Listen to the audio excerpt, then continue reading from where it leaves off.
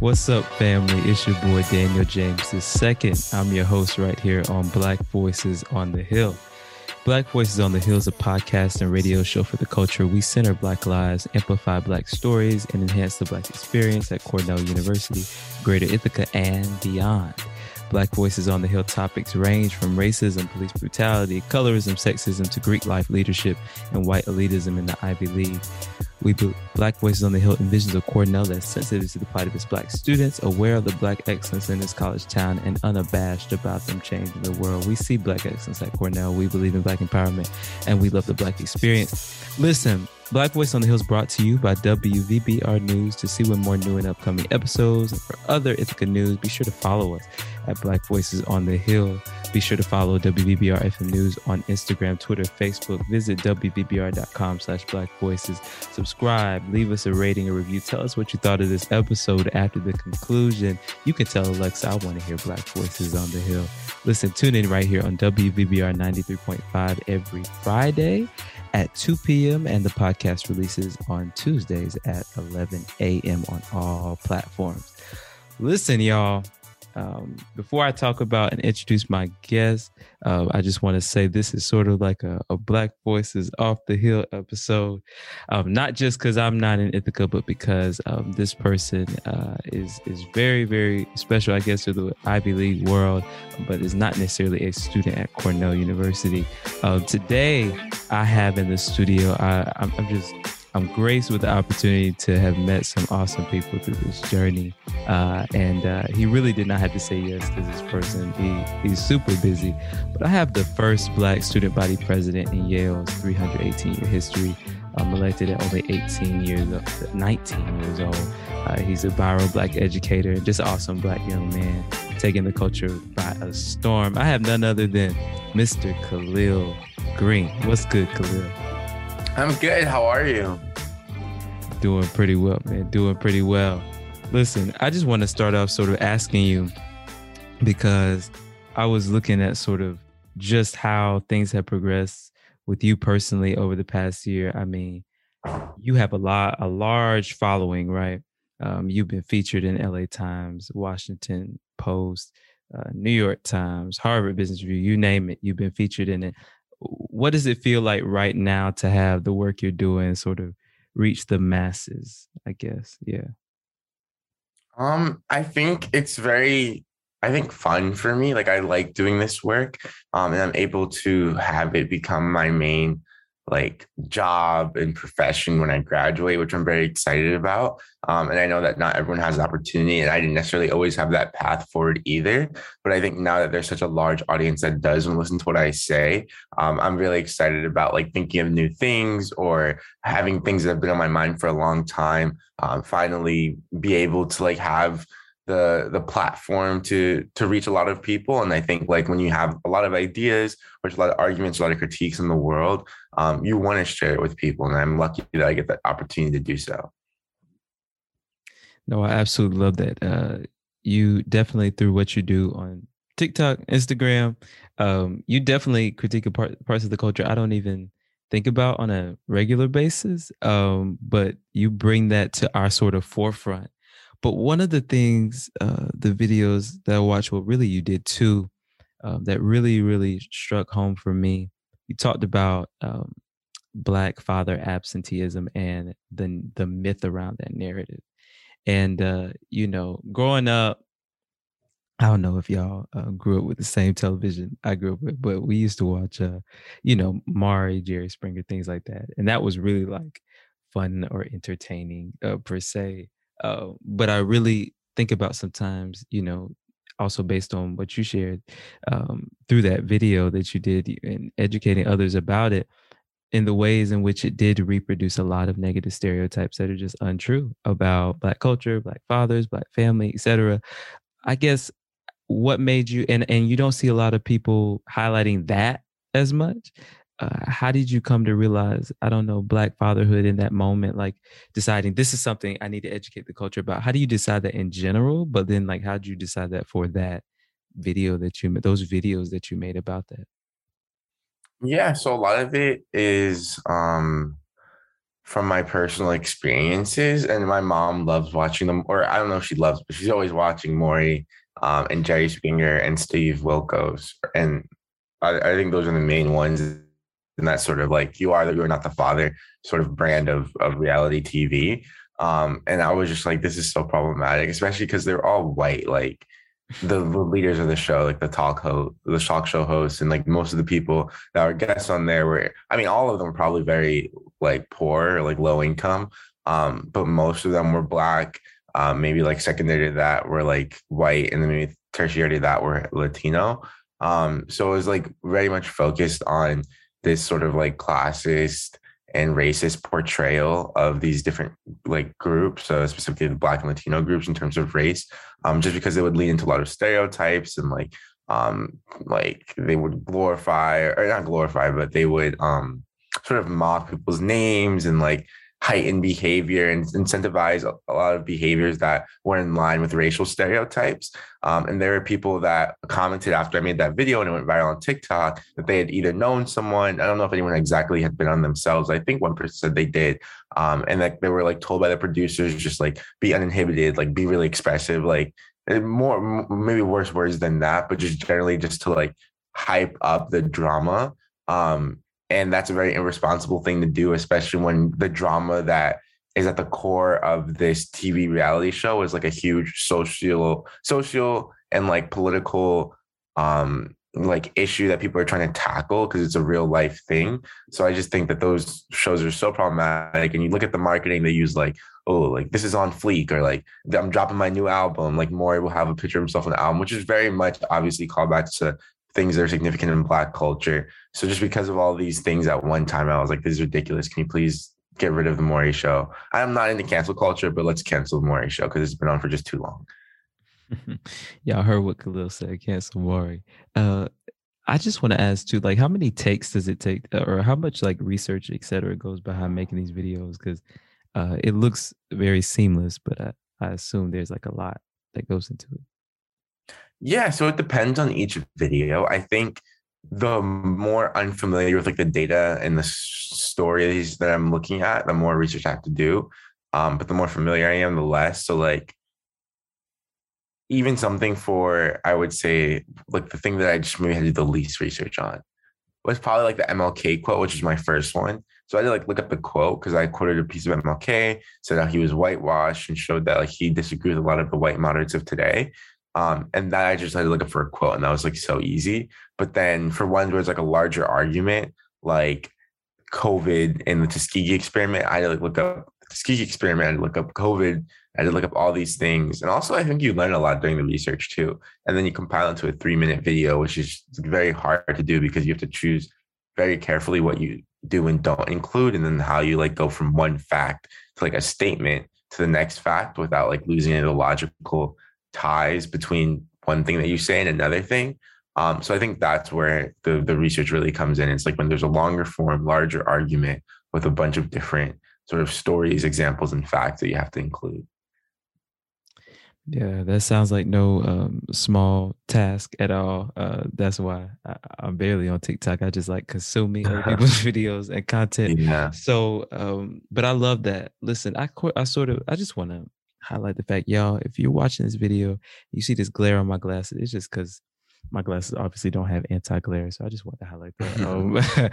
And it is right in my face. But anyway, moving along, Khalil, I sort of introduced you at the beginning, but I want to sort of just allow you to talk about your roots and where you're from, shout out your neighborhood, I guess, and just tell us who Khalil Greene is. Because I still don't feel like I did you justice, but yeah, tell us like the basics, where you from, my guy. And you can also give us like the basics of what your major is at Yale, stuff like that, et cetera. So yeah. So I'm from Germantown, Maryland, which fun fact is it fluctuates, but at the time that I last looked, it was the 5th most diverse place in America. So I like grew up around a lot of diversity. Both of my parents are from New York. And then ancestrally, my dad's side of the family are like Black Americans from Georgia. And my mom's side of the family, her dad immigrated here from Jamaica in the 1950s. So like a dual, I guess, heritage there, but definitely identify, I think, just from my lived experience with the Black American culture and identity. And I think that was something that was really important growing up, just because the place I went to was like less than 5% white, the elementary and middle schools. So they're mostly like Black and Latino, maybe like 40% Latino, 30% Black, and then like the rest, maybe like Asian, and then white was like the least demographic.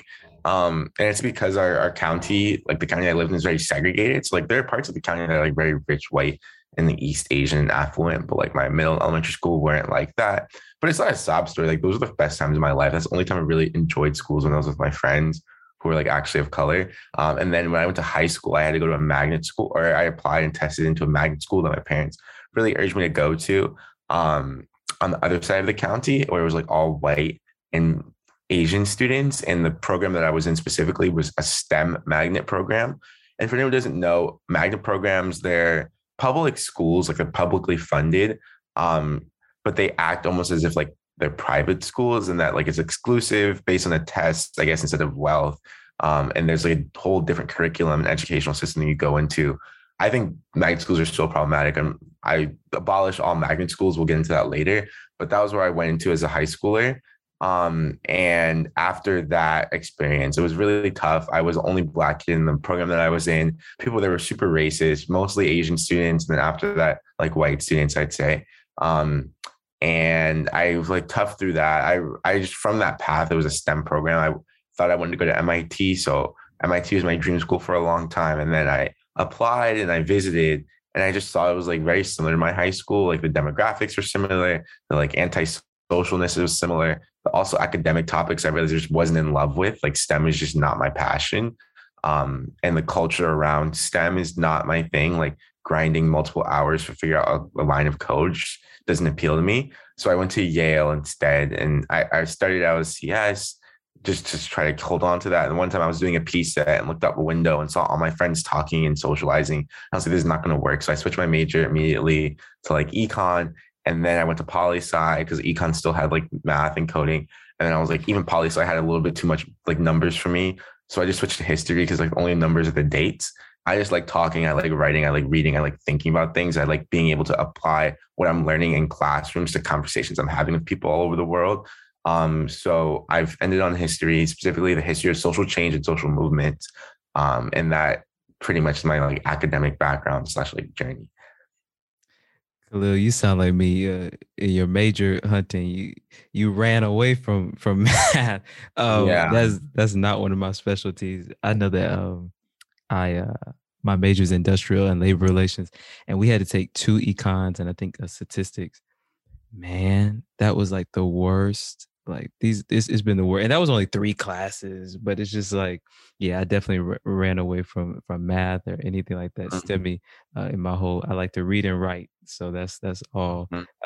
You talked about being in a majority minority or majority underrepresented, I guess, identity school, mostly Black and brown students school. That was like some of the best times of your life.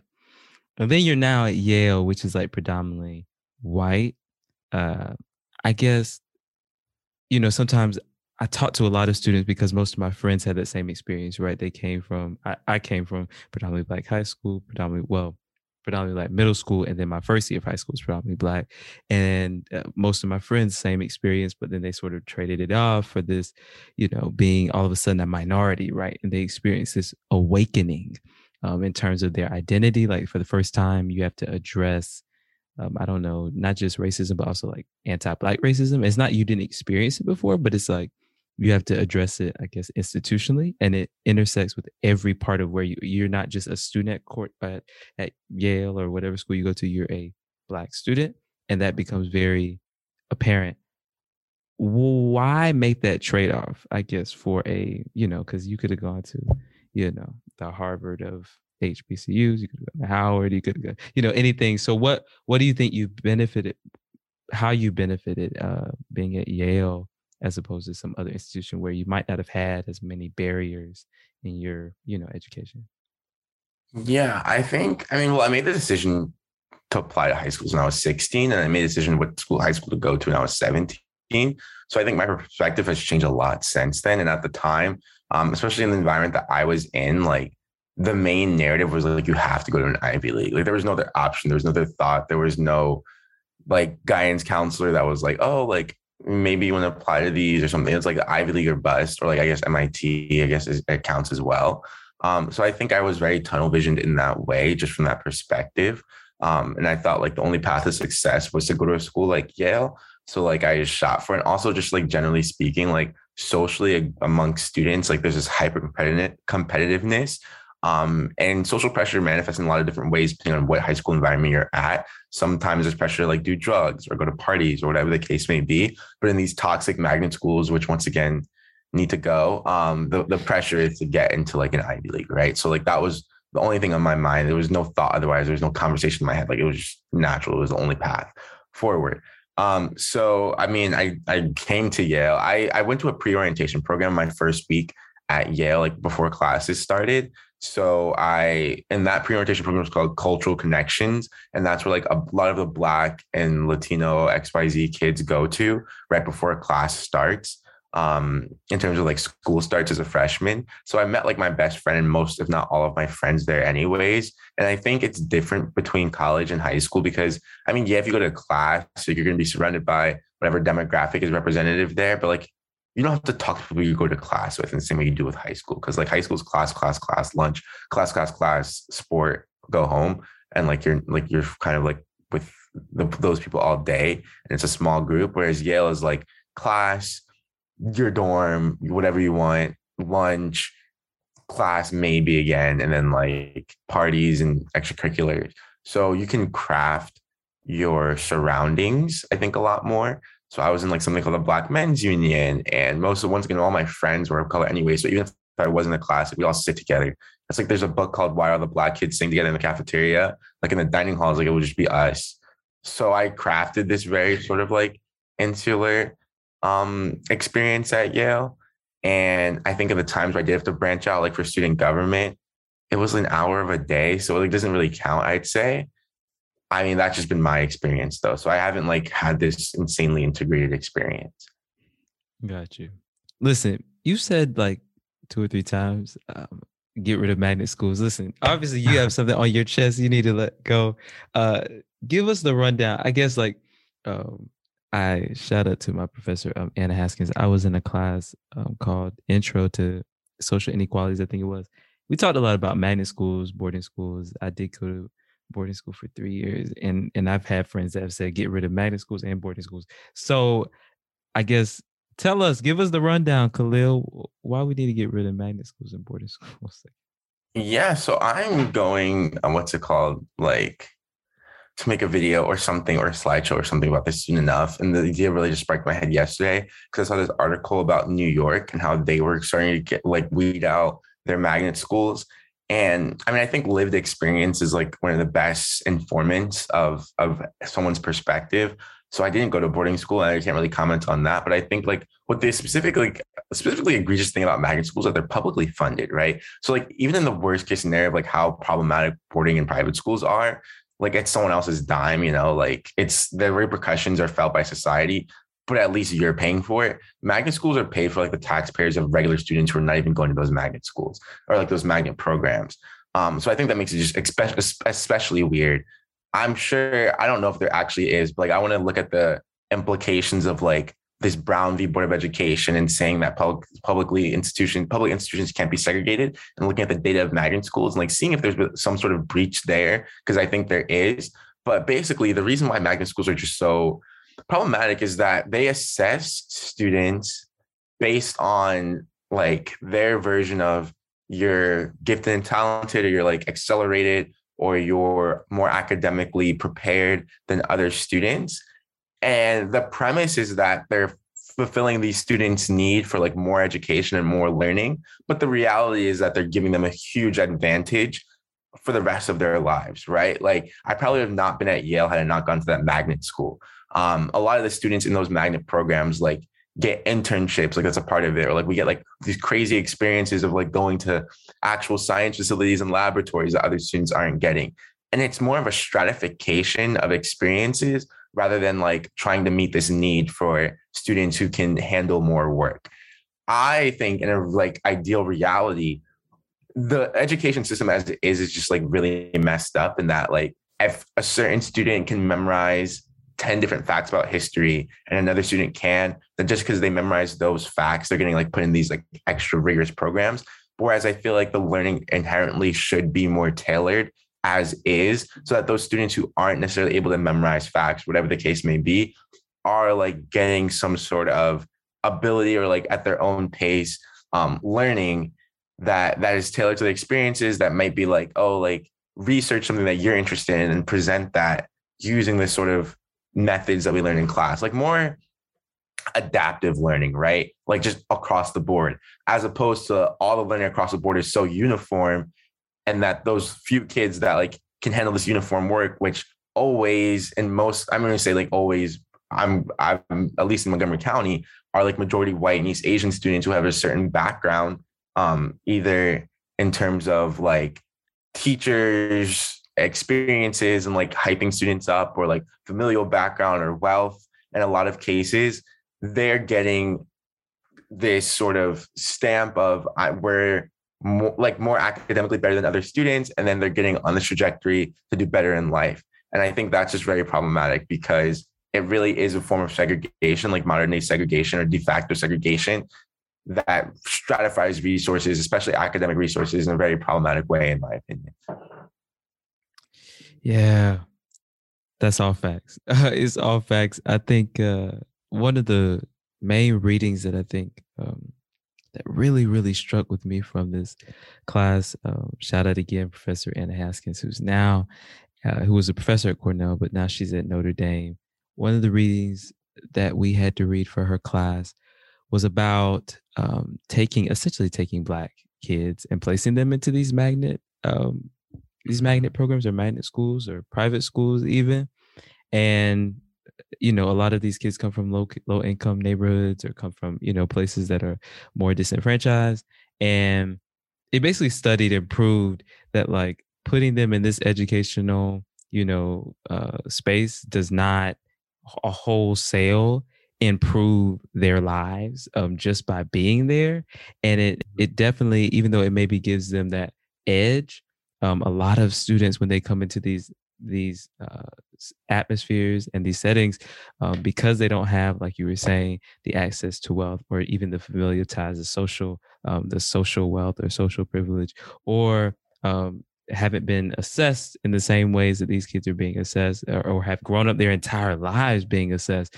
They have a hard time adjusting to these institutions. And I thought that was interesting, and also just made me reflect on how much in my life I feel like education, my mom growing up just as like a university kid, my mom, like that's a place of privilege that I feel like a lot of kids, even though I'm from the rural South, didn't have. So thank you for that insight into that, Khalil. And I'm waiting on that video too.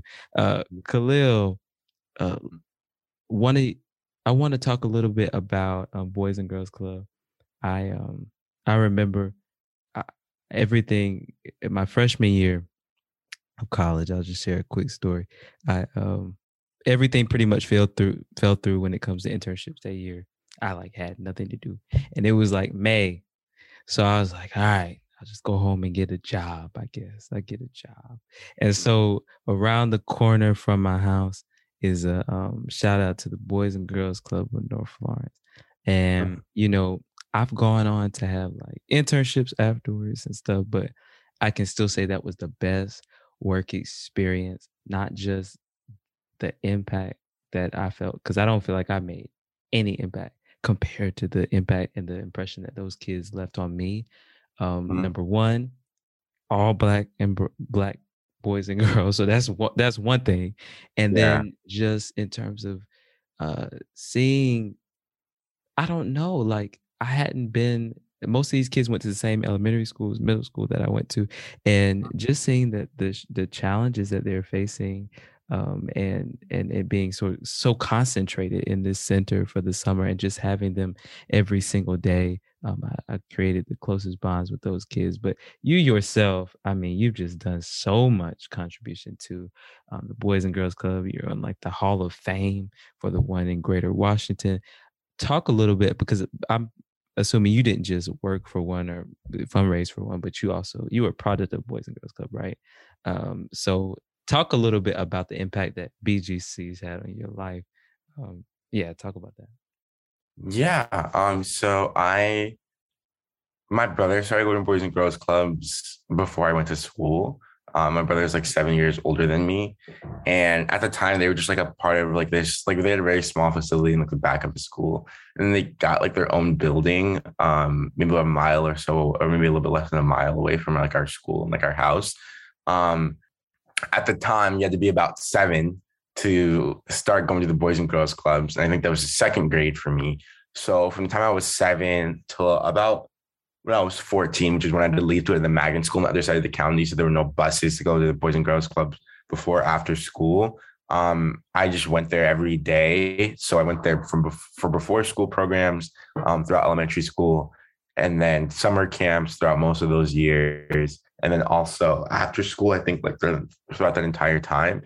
So, and that's like multiple hours a day, if not like more than at least the same that I was in actual school like throughout the year, especially if you count the summer camp hours.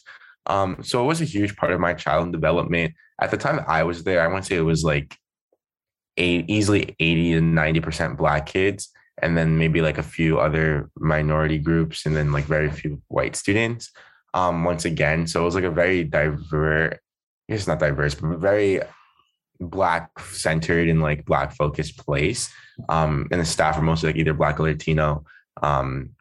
And I think just growing up with that environment, it was just a very fun place. Like we got to play like dodgeball and like learn basketball and like soccer, like a lot of these things I just learned from Boys and Girls Club because I was so young when I was there. And like they just teach you very fundamental skills. Like you do homework and reading and writing, and there's like performance stuff, and, like multicultural events. And it's just a really good place, I think, to go, especially like when you're a kid. And the summer camp was definitely the highlight. Like it was just so much fun. Like I remember the first year that I did summer camp was when Soulja Boy like dropped the Crank That song. So I remember just learning that when I was like 8, and I still I'll be at a party at Yale and like the song will come on, people just start like swaying. I'm like, you guys don't know this. Like it's just it's very interesting to see like how culture is reproduced and passed down. And I think for me, Boys and Girls was one of those places. So I'm very grateful for that. And just like if you look back on what it actually serves to do, like you only have to pay $50 or something for an entire year's worth of programming. So it's a nonprofit, like it's like it's very much like a social service that's being provided. Obviously it's like its own organization, but it's being provided through this organization. And I think as you get older, like the teachings become more evidently like tailored towards marginalized communities, right? So like there's something when you're in the teen center or a teenager that's called like I Drive Smart, which is just about driving safe and like not being distracted driving and not drinking while driving. There's another one where we learn about like AIDS and safe sex practices and HIV and other STDs and like how to avoid them and stuff like that.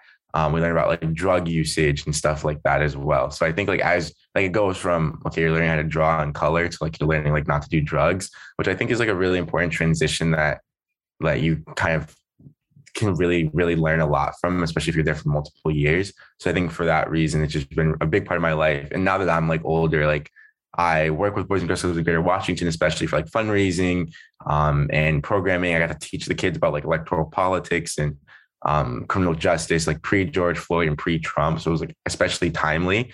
And I'm also working with like the America's Promise Alliance, which is like this large umbrella organization that houses the National Boys and Girls Clubs, as well as the national like Boy Scouts and YMCA and Girl Scouts of America and like Big Brother, Big Sister. So like now I'm just working with a lot of different youth organizations at a very strategic high level, just to see like how can we adapt them for the future and make sure that they're also tailored to this increasingly digital world. Because when I was in Boys and Girls Club for the first time, I don't even think YouTube was really out, but like you see that transition as you get older. Oh, those kids, they love computer lab now at Boys and Girls Club. So it's huge. Listen, I've talked to Noah Harris. I talked to, and now you. And one of the questions I asked him was about this idea of being first. 381 years is a long time for Yale to not have ever had a Black student body president. Just to let y'all know. So how does that feel to be first? Do you see being first as an accomplishment, or it possibly could be a personal one, but do you feel like it's an accomplishment, or do you feel like it's more so a critique of Yale? Yeah, I mean, I think it's both. I'm not gonna like lean too far on either side. Maybe if anything, I'll lean on like the critique side, but I mean, it definitely was a personal accomplishment. Like I was very excited when I got it. Um, and at the time it was like, oh, like this is like, like it's like nice. Especially after like the whole social media virality of it all. Like there's no way, especially because I was 19 at the time, like there's no way I'm not gonna be proud of that. You know what I'm saying? But at the end of the day, like 318 years is a long time, especially in recent years. Like there's no really excuse. Like the past 10 years, it could have been a block one, especially. But it's very much, I think it's a critique of Yale, but also like Yale student government as a specific organization. And like there's stratifications of like the elitism of certain clubs. So there's like the Yale Daily News, which is like our news organization. There's like the Yale Political Union, which is like a political one. There's like Yale Democrats, which is our like lobbying one. And then there's like YCC, which is the Yale College Council, which is a student government. And I think like there's a lot of Black people in Yale. I'm sure people like Black people generally at Yale. But like it goes to show like when in these elite organizations, there's like no path up and there's no sort of like support network because they're so cutthroat and toxic and like really like stressful to be a part of in every single way. And like if you're Black, you don't have like the mentor to like guide you through or like even the will or wanting to even stay in a place like that. I just did because I mean, I saw a specific need. I had experience in student government. So I was like, I'm going to like go for it. But the fact that no one was empowered to make that move, or even those who were, just weren't set up to be successful in doing it, I think is a huge issue. I also think there's like personal, like sorts of traits of a student government leader that probably existed, that definitely existed in a lot of Black students before, but they just didn't want it. Why would you want to apply to student government? You know what I'm saying? Like there's so many other amazing things you can do. So I think it's just like a critique of all of those things. And I mean, now I think less and less about it every day, to be honest. Like, obviously, it's something that comes up on social media. And luckily, I got the Maryland citation, like from the literal government of Maryland, which is really cool. I'm very happy about it. But like now I'm on my TikTok phase. It's like every era, like artists have like different eras. And it's like, oh, like this thing. It's like I enjoyed that. But once again, I did it when I was a teenager. And I just find a lot of other things much more important, much more like fulfilling for me. And that was more of a phase. It was literally like a 1 year, a little bit over a year's term. And now I don't even really, it's not on my social media, like at the top of the bio, the way it used to be. And it comes up and I like always acknowledge it. But I think I'm like moving on to other things now. I feel you. He's in his next phase. Just before we move on from that, I just want to ask you, you did a lot of fundraising and things. I mean, during that time, especially, and I feel like your leadership was probably cut short a lot by pandemic, or at least some way blighted. I guess what have been sort of the ripple effects of your leadership on Yale's campus? Yeah, that's the last question I asked about that. No, I like that question because I'm very proud. Like I was not. I think there's a very much, I don't know, stereotype or just like general consensus that student government does nothing, at least in most cases and in most schools. I was not planning on having that be my legacy, especially not as the first Black student body president. So we got a lot of things done. If anyone wants to see on my Instagram, there's like a list of 70 proposals that we successfully pushed through. But I'll say like the highlights of them were we raised $57,000 1 week after George Floyd's murder for racial justice organizations, both in the city of New Haven, so that we're addressing the issue in a local way, but then also like nationwide and in Minneapolis. We instituted 4 like major mental health and counseling reforms. So we instilled walk-in appointments, because before the appointments, you had to call like ahead of time and wait multiple weeks. But we had like this feature where you can like walk in and just get a mental health and counseling appointment, which is really important for students' mental health. We cut the wait time just generally down by 50%. And we added like over 40 new caretakers and clinicians that can serve as mental health assistants at any time for students. And then we also made it so that you can see clinician bios. So you can find someone who is like of your same identity or ethnicity or whatever the case may be, that can tailor towards the issues that you might be facing. And I would say like the third probably big one is that we campaigned so that Yale would remove all grades. because a lot of schools like had done it, or a lot of schools the president decided for them, but Yale, they were going to say no to doing it in the same way that I think Princeton did. But we led this huge campaign called No Fail Yale, alongside a lot of student organizers. And I had a debate in front of every single Yale college professor against like a philosophy professor, like at least present my argument against theirs on why we should why we should remove grades while they were saying they should keep grades. And the first vote, like the preliminary one, came out like 33% were on my side and like 67 were on his side. And then after the speech I gave, it voted 55% my way, 45% their way. And we successfully passed the first time in Yale's history that they removed grades. And Yale's where grades were invented, just like throughout the entire world, like the first system to have that. So it was just kind of even poetic and insane in that way. And then there's like 70 other things. And I think the main thing that I would say is like my legacy is just Yale student government. Like they were pretty much the ops. Like there was a protest, they would tell the university about it. There was a campaign to get Yale to remove the name of a slave owner on one of the buildings, and student government at the time was nowhere to be found. The president that I talked to at the time was like, this is a touchy issue. There's right and wrong. But obviously, like, especially being a Black student, I'm like, there's no right or wrong. Like you're not, they generally were spineless, right? Like they were generally spineless. So I just didn't like that at all. So I just wanted to make sure that I was like really in touch and in proactive about supporting student movements on campus, whether they be around climate change or Black racial justice or Yale's financial investment in the city of New Haven, and austerity, whatever the case may be. And I think that's my legacy, is like I merged student government and activism in a very tangibly impactful way, very strategic way. And I think that's what I like left with the Yale. And now every student government candidate has to answer how they feel about all the student movements and how they're going to help activists, because there's no separation anymore. Absolutely. I love the way you answered that. I think that definitely from what I've gleaned, your leadership has definitely been, and not just at Yale, but just the arc of your life is like proactivity, being ahead of the curve, preventative as opposed to like prophylactic. I think that that's awesome. Also, congratulations on your citation from the state of Maryland. I mean, come on, like that's absolutely breaking and just awesome.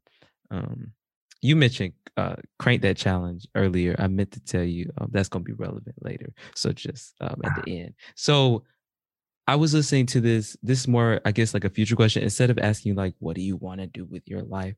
I guess because you stand so firmly for racial equity and justice, my question for you in terms of the future is, because I was listening to this interview of this lady. Her name's Latasha Brown. She founded Black Voters Matter. And she was saying that if we can't imagine a world without racism, we'll never see it. We'll never see it, right? And I guess just being who you are, what does a country without racism look like for you? And how do your plans or your life plans, how do you plan in the future to bring that vision about? I know that's a big question. Yeah, I mean, a country without racism would probably lack two things. One is like the resource disparities that racism creates. And then also the second is like the ideologies and stereotypes.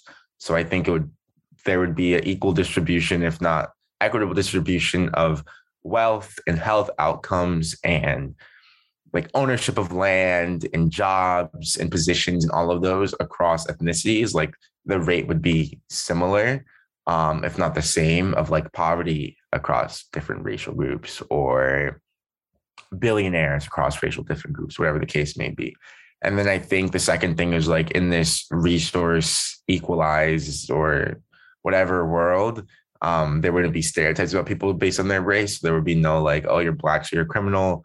There'd be no like sort of arrest just for someone's skin color, their culture, or something like that. So I think there would be a fair distribution of resources and then a lack of stereotypes against different racial groups.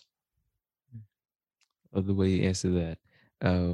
I think that's also ideologies, institutions. I think that those are two things to think about too.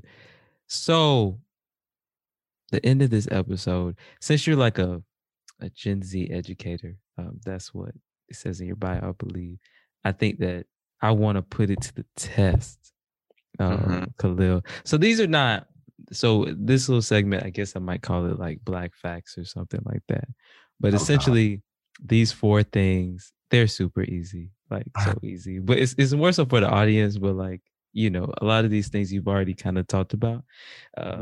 All of these are pretty much Black firsts, except like the last one, but most of them are Black firsts. So the first blah blah blah first to do this, etc. Okay, you got this. So you ready? All right. First one, first Black woman to be elected to the U.S. Congress. Shirley Chisholm. Shirley Chisholm. All right. This person was the first African American and Black woman to win an Academy Award. It was for Best Supporting Actress in 1940 in the film Gone with the Wind. Oh my gosh. She played like the Mammy character. Uh-huh. Why am I blanking on her name? Oh, this is actually, I'm not stressed because I know who it is. I'm just forgetting her name. Hattie. No. It's not. Yeah, Hattie something. Her last name has my first name in it. Hattie McDaniel. Yeah. Those are Hattie McDaniels. So the third one you talked about. So I'm not gonna give it away, but this was the first Black rapper I would say that really, he in a Breakfast Club interview, he was like, Drake, and he really like claims he did the first everything, to be honest. But he definitely was like the first to popularize YouTube, I feel like, as a platform for rap artists and just artists in general. You know who that is? Soulja Boy. Soulja Boy. Crank that Soulja Boy. Yes. The last one would be, because you just flew through these, is that, can you name at least 3 Black towns that featured this was kind of dark, to be honest, but the expulsion or like destruction of 3 Black towns that existed essentially before they were destroyed by like white rage. Can you name 3? I know Tulsa. Mm-hmm. I'll say Seneca Village in New York City, and then Bruce's Beach in California. There we go. All right, that's it, Khalil. I wish we had some. That's a good start to my morning. I'll like be more attentive in class now. There we go. Man, I just want to sort of end. Are there any sort of last words or any you want to shout out the DMV, I guess, maybe, or anything like that? Give us grace us with some last words, Khalil.